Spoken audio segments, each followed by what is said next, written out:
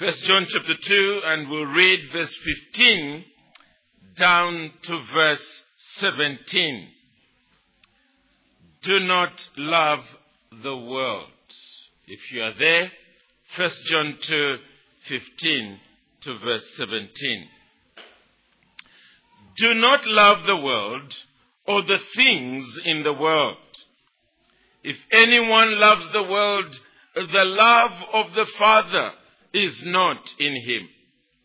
For all that is in the world, the desires of the flesh, and the desires of the eyes, and the pride of life, is not from the Father, but is from the world.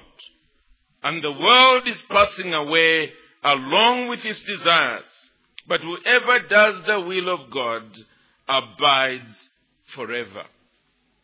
We're continuing in our series of messages from 1 John on the subject of assurance of salvation. The subject itself is important because it's not enough to be sincere, to be an individual who genuinely wants to go to heaven. It is possible to be sincere and yet to be sincerely wrong. And hence, the need for us to check ourselves. On what premise do I really think that I am going to heaven?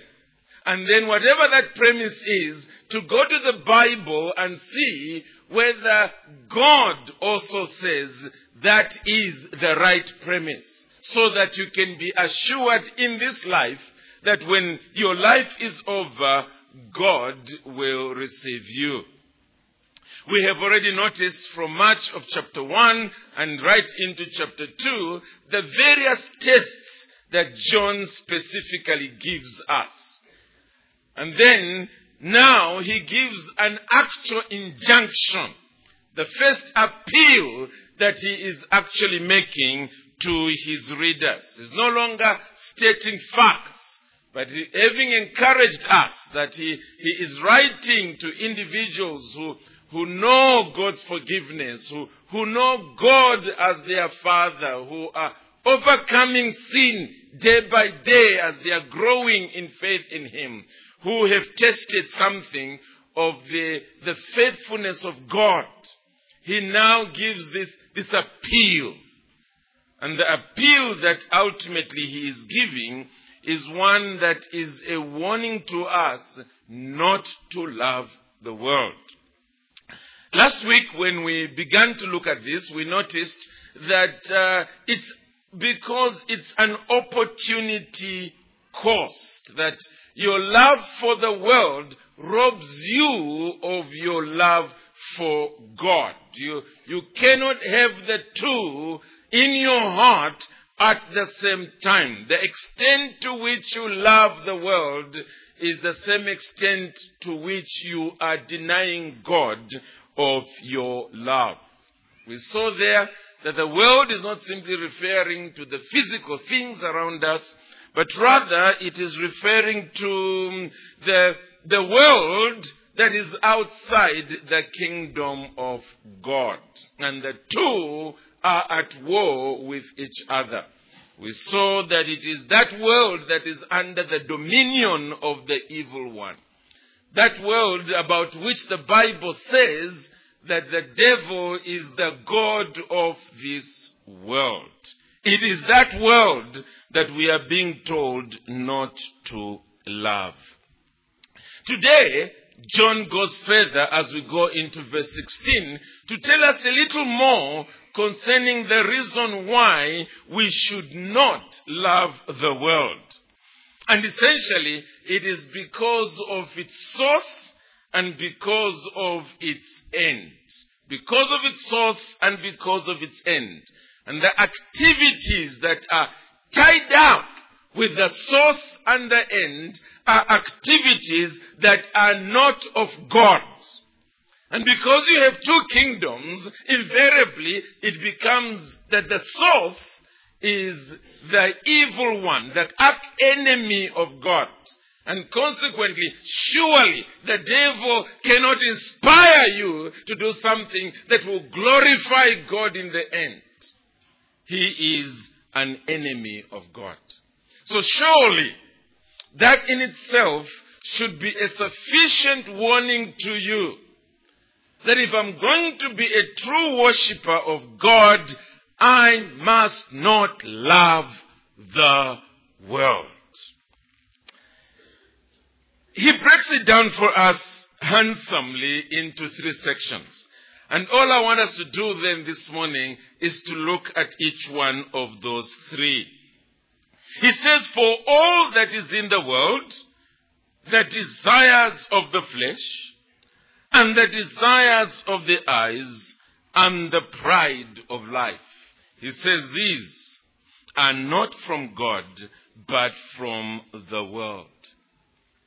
So the first activity that John points to, that we should look at and say, surely this is wrong, therefore I shouldn't love the world, is what he is referring to here as the desires of the flesh.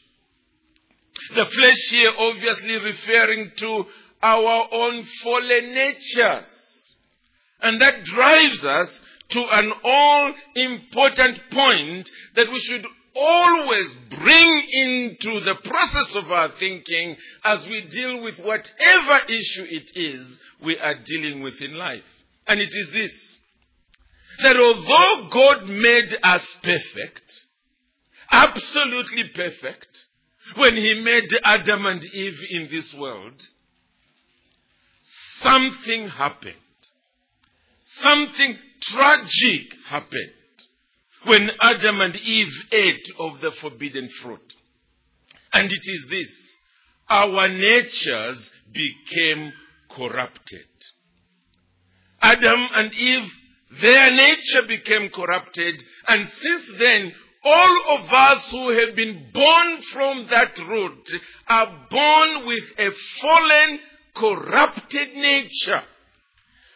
Obviously, the corruption being spiritual, in the sense that it is a nature that is now so self-centered, so selfish, so morally degraded that in the process, God is thrown out of the picture and we want what we want at whatever cost it's going to be. Hence, you can't miss it. For instance, in Adam's attitude towards Eve.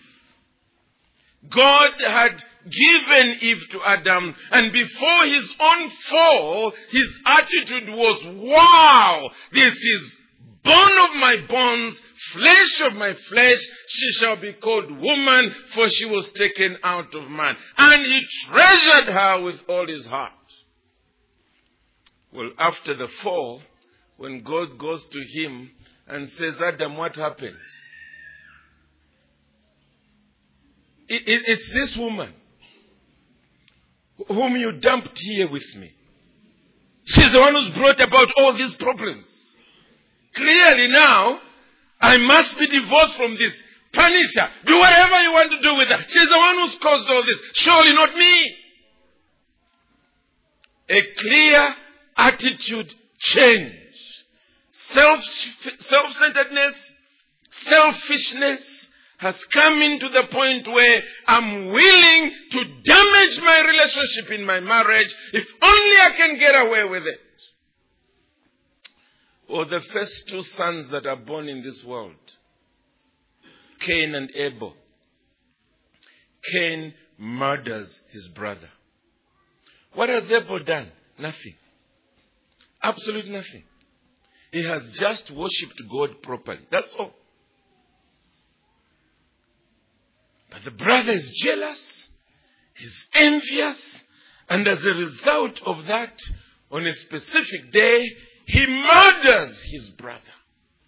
Why? Again, it's the self-centeredness, the selfishness that reaches a level where I must have my own way. I must be happy, even if it means it is at the expense of somebody else.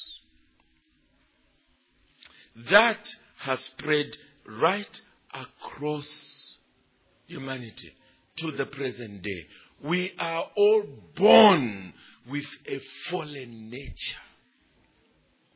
You see it with children, don't you?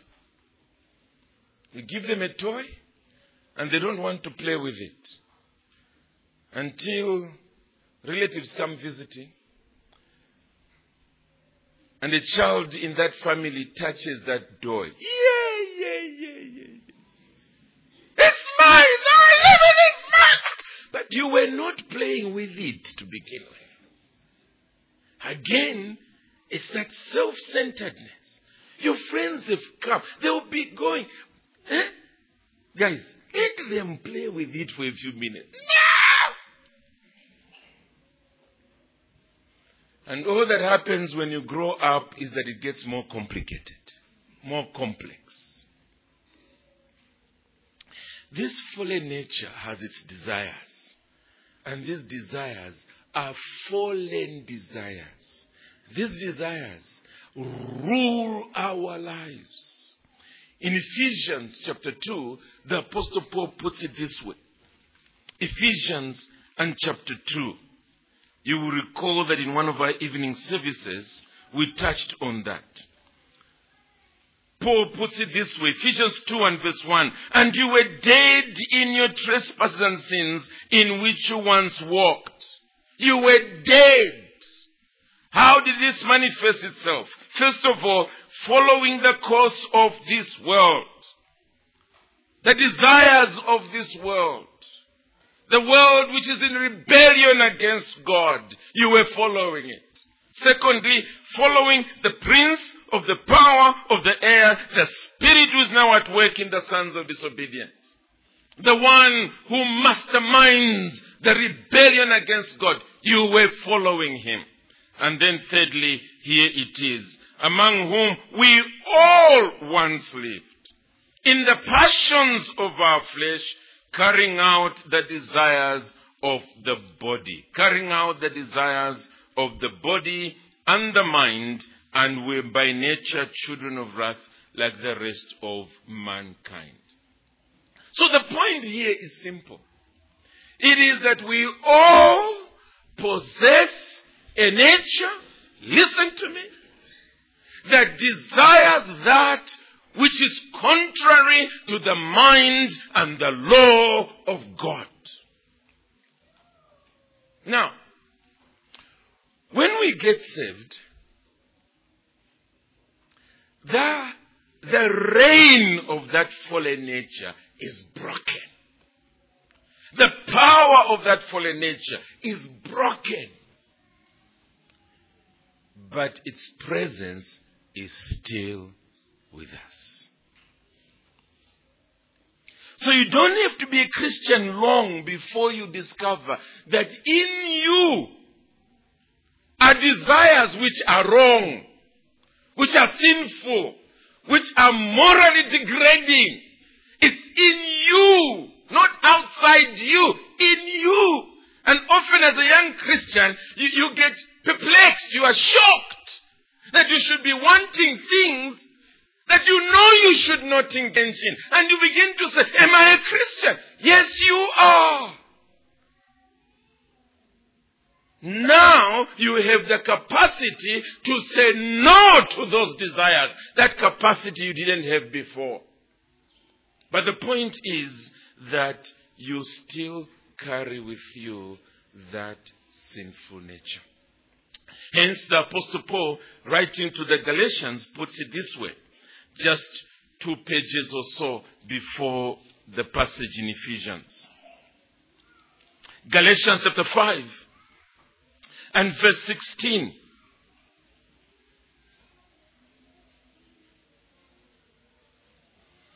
Maybe let me just go a few verses up to make you see what he's trying to talk about. Verse 13. For you were called to freedom, brothers. You're supposed to be free. Live free lives. But listen to this. Only do not use your freedom as an opportunity for the flesh to indulge the desires of the flesh. Don't use it for that purpose. Because your fallen nature is still with you. It will still be desiring that which is wrong. Don't use your freedom as a Christian in order to indulge those things. How can you reverse it? Verse 16. But I say, walk by the Spirit, and you will not gratify the desires of the flesh.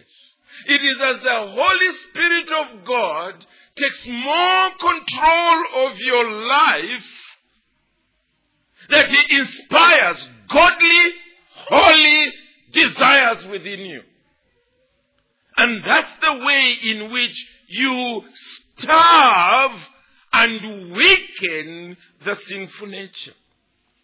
And here is what it consists of. Verse 17. For the desires of the flesh are against the Spirit, and the desires of the Spirit are against the flesh, for these are opposed to each other, to keep you from doing the things you want to do. If you are led by the Spirit, you are not under the law. Now, the works of the flesh are evident. Sexual immorality, impurity, sensuality, idolatry, sorcery, enmity, strife, jealousy, fits of rage, rivalries, dissensions, divisions, envy, drunkenness, orgies, and all things like these. And he warns, I warn you, as I warned you before, that those who do such things will not inherit the kingdom of God. That kind of lifestyle is one that characterizes those who are under the dominion of the evil one. That kind of lifestyle belongs to those who are headed for hell. So that lifestyle should not characterize you. So here's the question. We all possess a fallen nature. Are you yielding to it? Are you yielding to its desires? Are you? Between Sunday and Sunday, what instincts drive you? What is it that leads you? Is it the desires of the Spirit or the desires of the fallen nature? Which one is it? And clearly what John is saying to us in our text is that the desires of the flesh don't come from God. No. They come from this world that is in rebellion against God. That's where they come from. But it doesn't stop there. He gives us another activity. And the activity that he points to is what he calls the desire of the eyes. The desire of the eyes. Back to our text. Verse 16. For all that is in the world, the desires of the flesh and the desires of the eyes and the pride of life. What does he mean by that? What is this desires of the eyes?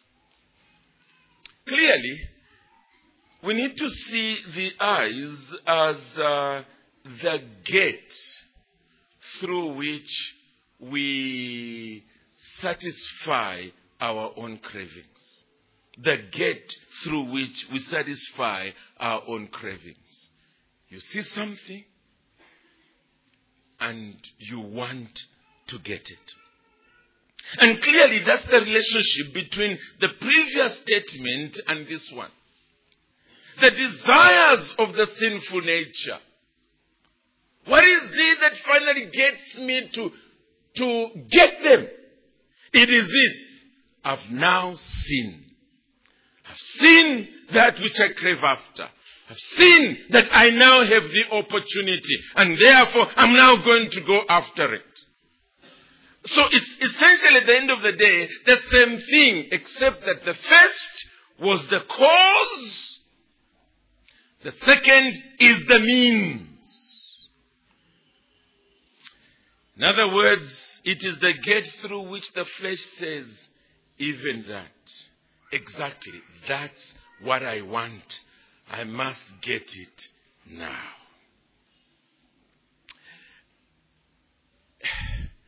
And they are varied. They are varied issues. For instance, in terms of sexual gratification, whether it's pornography or lust to do with an individual, it's the fallen nature that says, I don't care what God's boundaries might be in terms of waiting until I am in marriage, and it must only be with my married partner. I don't care. I must satisfy this. That's the self-centeredness, that is the selfishness, even if it's going to be at the expense of my wife, or at the expense of my husband, at the expense of whoever it might be, I'm going to go for it. And then the eyes see. Is it a man seeing a beautiful lady, and he begins to salivate like a dog? And instead of saying, no, I'm a married man, forget that woman. Then pulls out the ring, puts it in his pocket. The desire of the eyes. Oh, he's watching on his computer, and here is a dirty picture.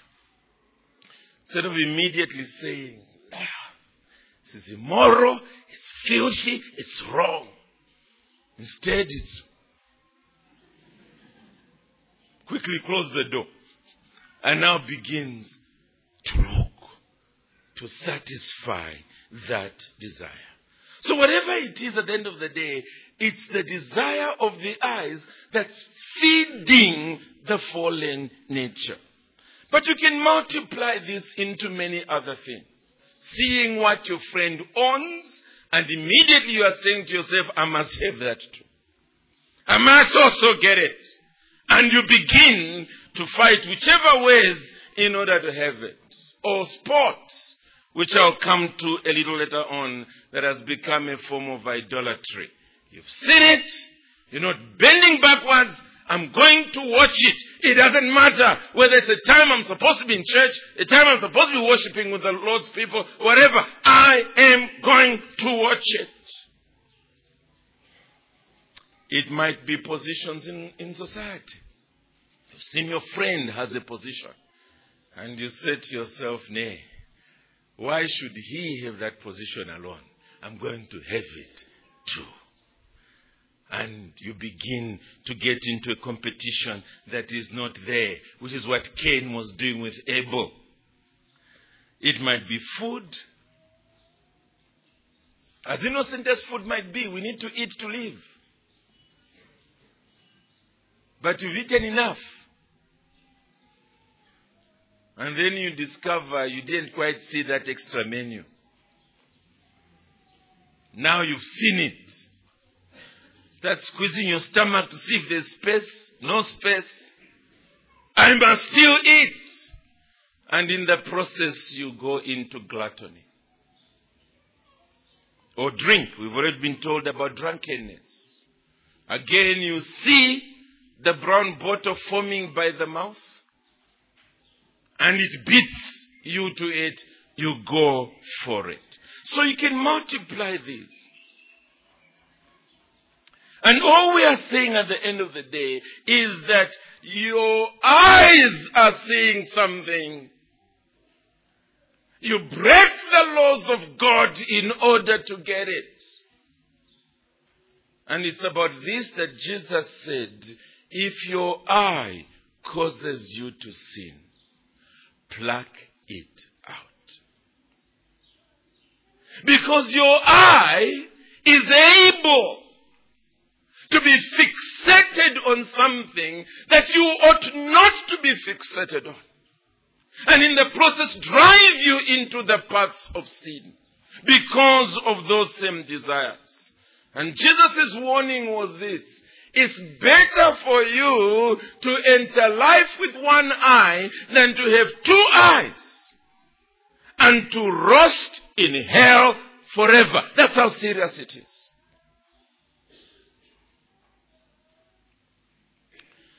And friends, John is saying, that is not from God. That tendency to see things, and you know that those things are feeding your fallen nature, and you go for it, that's not from God. It's from the world. It's from the devil. It will destroy your life. That's what he's saying.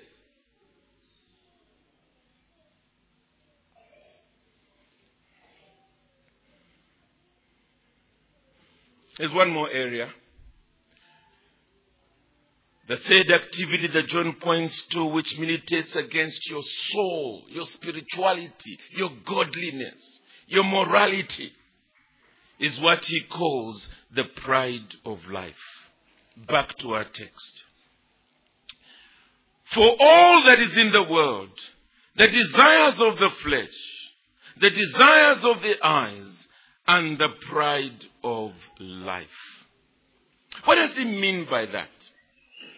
Clearly, it is the gratification, the sense of satisfaction, the self-praising instinct within us that either motivates us into action or which we experience and causes us to pat ourselves on the back for what we have achieved or what we have gotten. Let me quickly open that up a little further. I've said, first of all, it's what motivates us. Here you are, you've seen, it's your friend who has it, or you've seen that I must get because I will make a name for myself. Because if I can only achieve that, people will be going, wow. So it's pride which is motivating you. And friends, again, it can be anything. It can be a job which you are eyeing and all these things, if I can only get it. And you're not thinking in terms of I can serve God through it. No. God is the last issue on your mind. It's my name, my reputation. Wow! It can be a car. Wow! What will they think of me if I have that car? It can be a house. Wow! Look at my friend. If I can have something bigger, more glorious, everybody will be saying, wow! It's the pride of life that is motivating you in order to do all those things. It's not from God. It's not from God. Here we are starting a university. If what's motivating us is pride, that one day they'll say, wow! Then it's not from God. Even if it has the word Christian on it, isn't it, brother? It's not from God. If something is from God, it must be about God. It must be about His glory, His honor. So it doesn't matter what it is. The pride of life, if that's what's motivating you, it's not from God. But also the other side is when you have now achieved something. And that sense of chachave. It's us. If only people knew how great we were.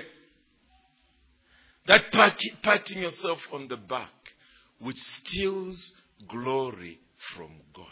That's what it does. Because it's God who gave you the brains. It's God who's given you the life. It's God who's given you the ability. It's God who's given you the opportunity. It's God who's done everything.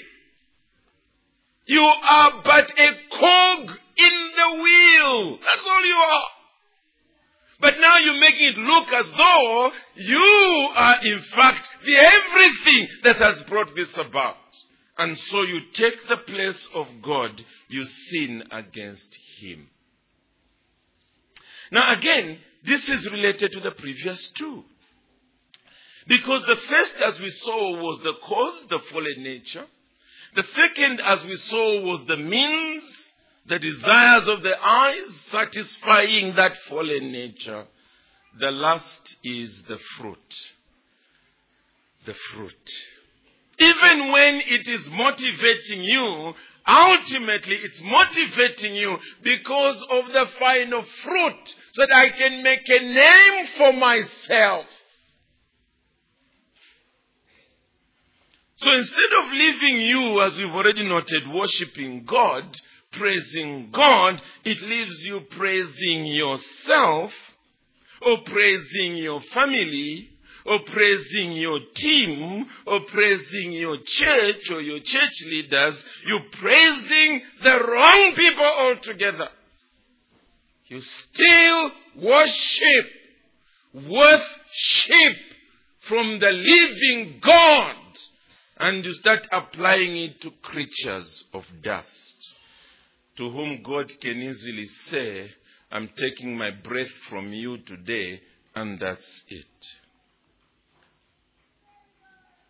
And you see, when you are so idolatrous that it's human pride, it's about us, it's about my family, it's about my team, it's about my church or my church leaders. It's about us, about us, about us. You know what you're doing? You're taking your love away from him that you should love even more because of his grace and blessing upon you. And that's the ultimate sin.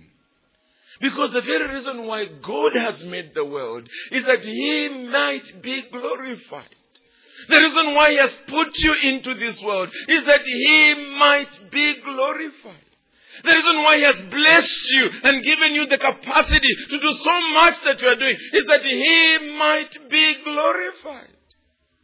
The devil comes around and says, no, why should he receive the glory alone? I must get some of that glory. And consequently, he rebels against God. And then he brings about an entire human rebellion so that you now join him. You are now part of that company that's also busy stealing his glory, sharing in his glory, wanting to be part of it. And John is saying it is not from God. God cannot be inspiring you to steal his glory. He can't. It must be his and his alone. And he's warning people here, not those who are outside the church. Remember, he has just been saying in that poetic post-passage that I'm writing to you who know forgiveness, you who know God as your Father, you who've overcome the world, you who've overcome the evil one, you who've known the faithfulness of God. You're the ones I'm writing to. And he's saying, beware. Beware. The world can take you away from this life of victory to the point where you begin to sin against God so much that you incur his wrath against you. Now see, brethren, what makes this so dangerous is that often it's to do with things that are not patently sinful. They're not sinful themselves. I mean, there's nothing sinful, for instance, about a car. It's just metal put together through a factory with a bit of rubber attached to it and filled with petrol. That's all. It doesn't matter how it looks. That's all. So you can't call it sinful. But what makes it sinful is what's motivating you. It's the heart issue. That's what makes it sinful. What makes it sinful is whether God is in this issue, in this process. Am I thinking about God, His honor, His glory as I'm doing all this? Or am I thinking about me and my own pride, my great name? What is it? Now, other human beings can't tell the difference, but God does. God listens to our hearts. He knows what's happening there. And He often has to pinch His nostrils. So the question is God in this? Am I in this for God? There's a story told of a grandmother who had teenage children. The daughter got married out of town and now they had come back into town. The children had grown up. And she noticed that the children don't go to church anymore. So she began to really pressurize them to come to church. And finally, they said, Grandma, let's enter a deal. We go with you to church this Sunday, and next Saturday, you join us at our favorite movie place to watch the movie. The grandma said, fine. So the following Sunday, they went together to church. Then the following Saturday, they dragged her. She didn't want to show them that they were dragging her. She put on a nice smile, obviously, and they went to watch the movies. As the movie was about to begin, the grandmother said, my grandchildren, let us pray. And one of them, the eldest, said, Grandma, no! We don't do such things here! And her response was, then I'm out of here. Because anything you want me to do that has got God out of the picture, I'm not in it. And what a message she obviously sent home. That's the Christian faith. There must be no sphere of my life where God is not. There must be no sphere in my life where I cannot say, Lord, this is what I plan to do. Lord, be with me. Lord, receive the honor and the glory for all this. It doesn't matter what it is. The moment I realize that there is a vacuum where I've pushed God out of the picture, I know exactly who is reigning there. It's the devil. And I must have nothing to do with it. Nothing to do with it. And that's where idolatry comes in. It is when individuals push God out and bring in something else. And often, especially with respect to sport, that's what happens. Initially, we are innocent. But before long, it is now competing with God. You see what will happen next month, or rather this month, with the World Cup. FIFA World Cup. You will see the renewing of DSTV fees. And most likely the renewing at the expense of my missions pledge or tithe. Just this month. It's World Cup. And home group meetings, Bible studies, church services are quickly being shoved out of the corner. Rather, out into the corner. Because Messi is playing tonight.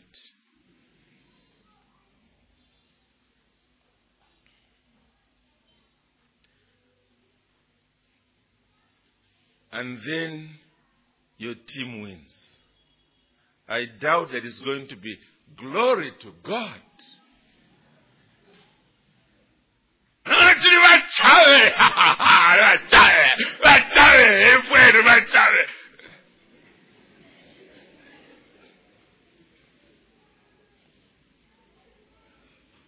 That's the world, friends. That's the world that is opposed to God.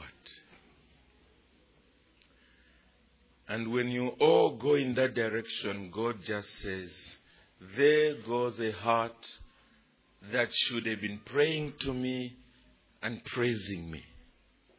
But it's gone the way of the world, like everybody else. So we should ask ourselves the question, whatever this thing is I'm involved in, can I pray about it? This friendship that I have with him or her, is this something I can pray about? This new job I want to get, is this something I can literally lay before the Lord and say, Lord, you know my heart. This is what I want to do for you. This new home I want to buy or build, can I pray about it? Is this the sphere God is in? Whatever it is this something I can pray about? And then when I have it, is it something I can from my own heart say, Lord, you've done this to your glory, to your praise, receive that which is your due. And friends, I want to repeat, you can only judge yourself over these matters. The reason is because we can all be doing the same thing. Some are doing it to fulfill their fallen nature. Others are doing it to the glory of God. So at the end of the day, it's not so much that this person has bought a new car. Therefore, he must be worldly. No. Because if you begin to judge one another like that, you consume yourselves. Or someone is building a house, therefore, he's now worldly. It's not like that. The question is, you yourself, what is motivating you? And remember, whatever is not within the sphere of God's kingdom, God's rule, is in the sphere of the fallen nature, the world, the devil. That's where it is. And the two are at war with each other. You cannot reconcile them. They cannot live in the same chest. They can't. What John is saying here, therefore, is that if you profess his name, do not love the world. Make that such a clear decision, such a clear commitment, that it will be as though you hate the world. But it will be very clear for you that anything that is not with God in it, I have nothing to do with it. Because it's taking away my heart, my love, my devotion to my God who has saved me from my sin. And I don't want it. And yet we must quickly add as I close that it's not easy. Because we carry with us a fallen nature. Of ourselves we are weak. And friends, our eyes are always looking. Always. And our fallen nature uses that gate to always say, and that, and that, and that.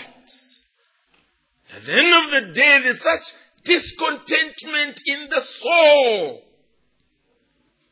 that we must all cry to the Lord for strength, for grace, to enable us to let the world go by, to touch it lightly, but to have God at the center of our lives, being glorified in and through us. All for grace. Amen.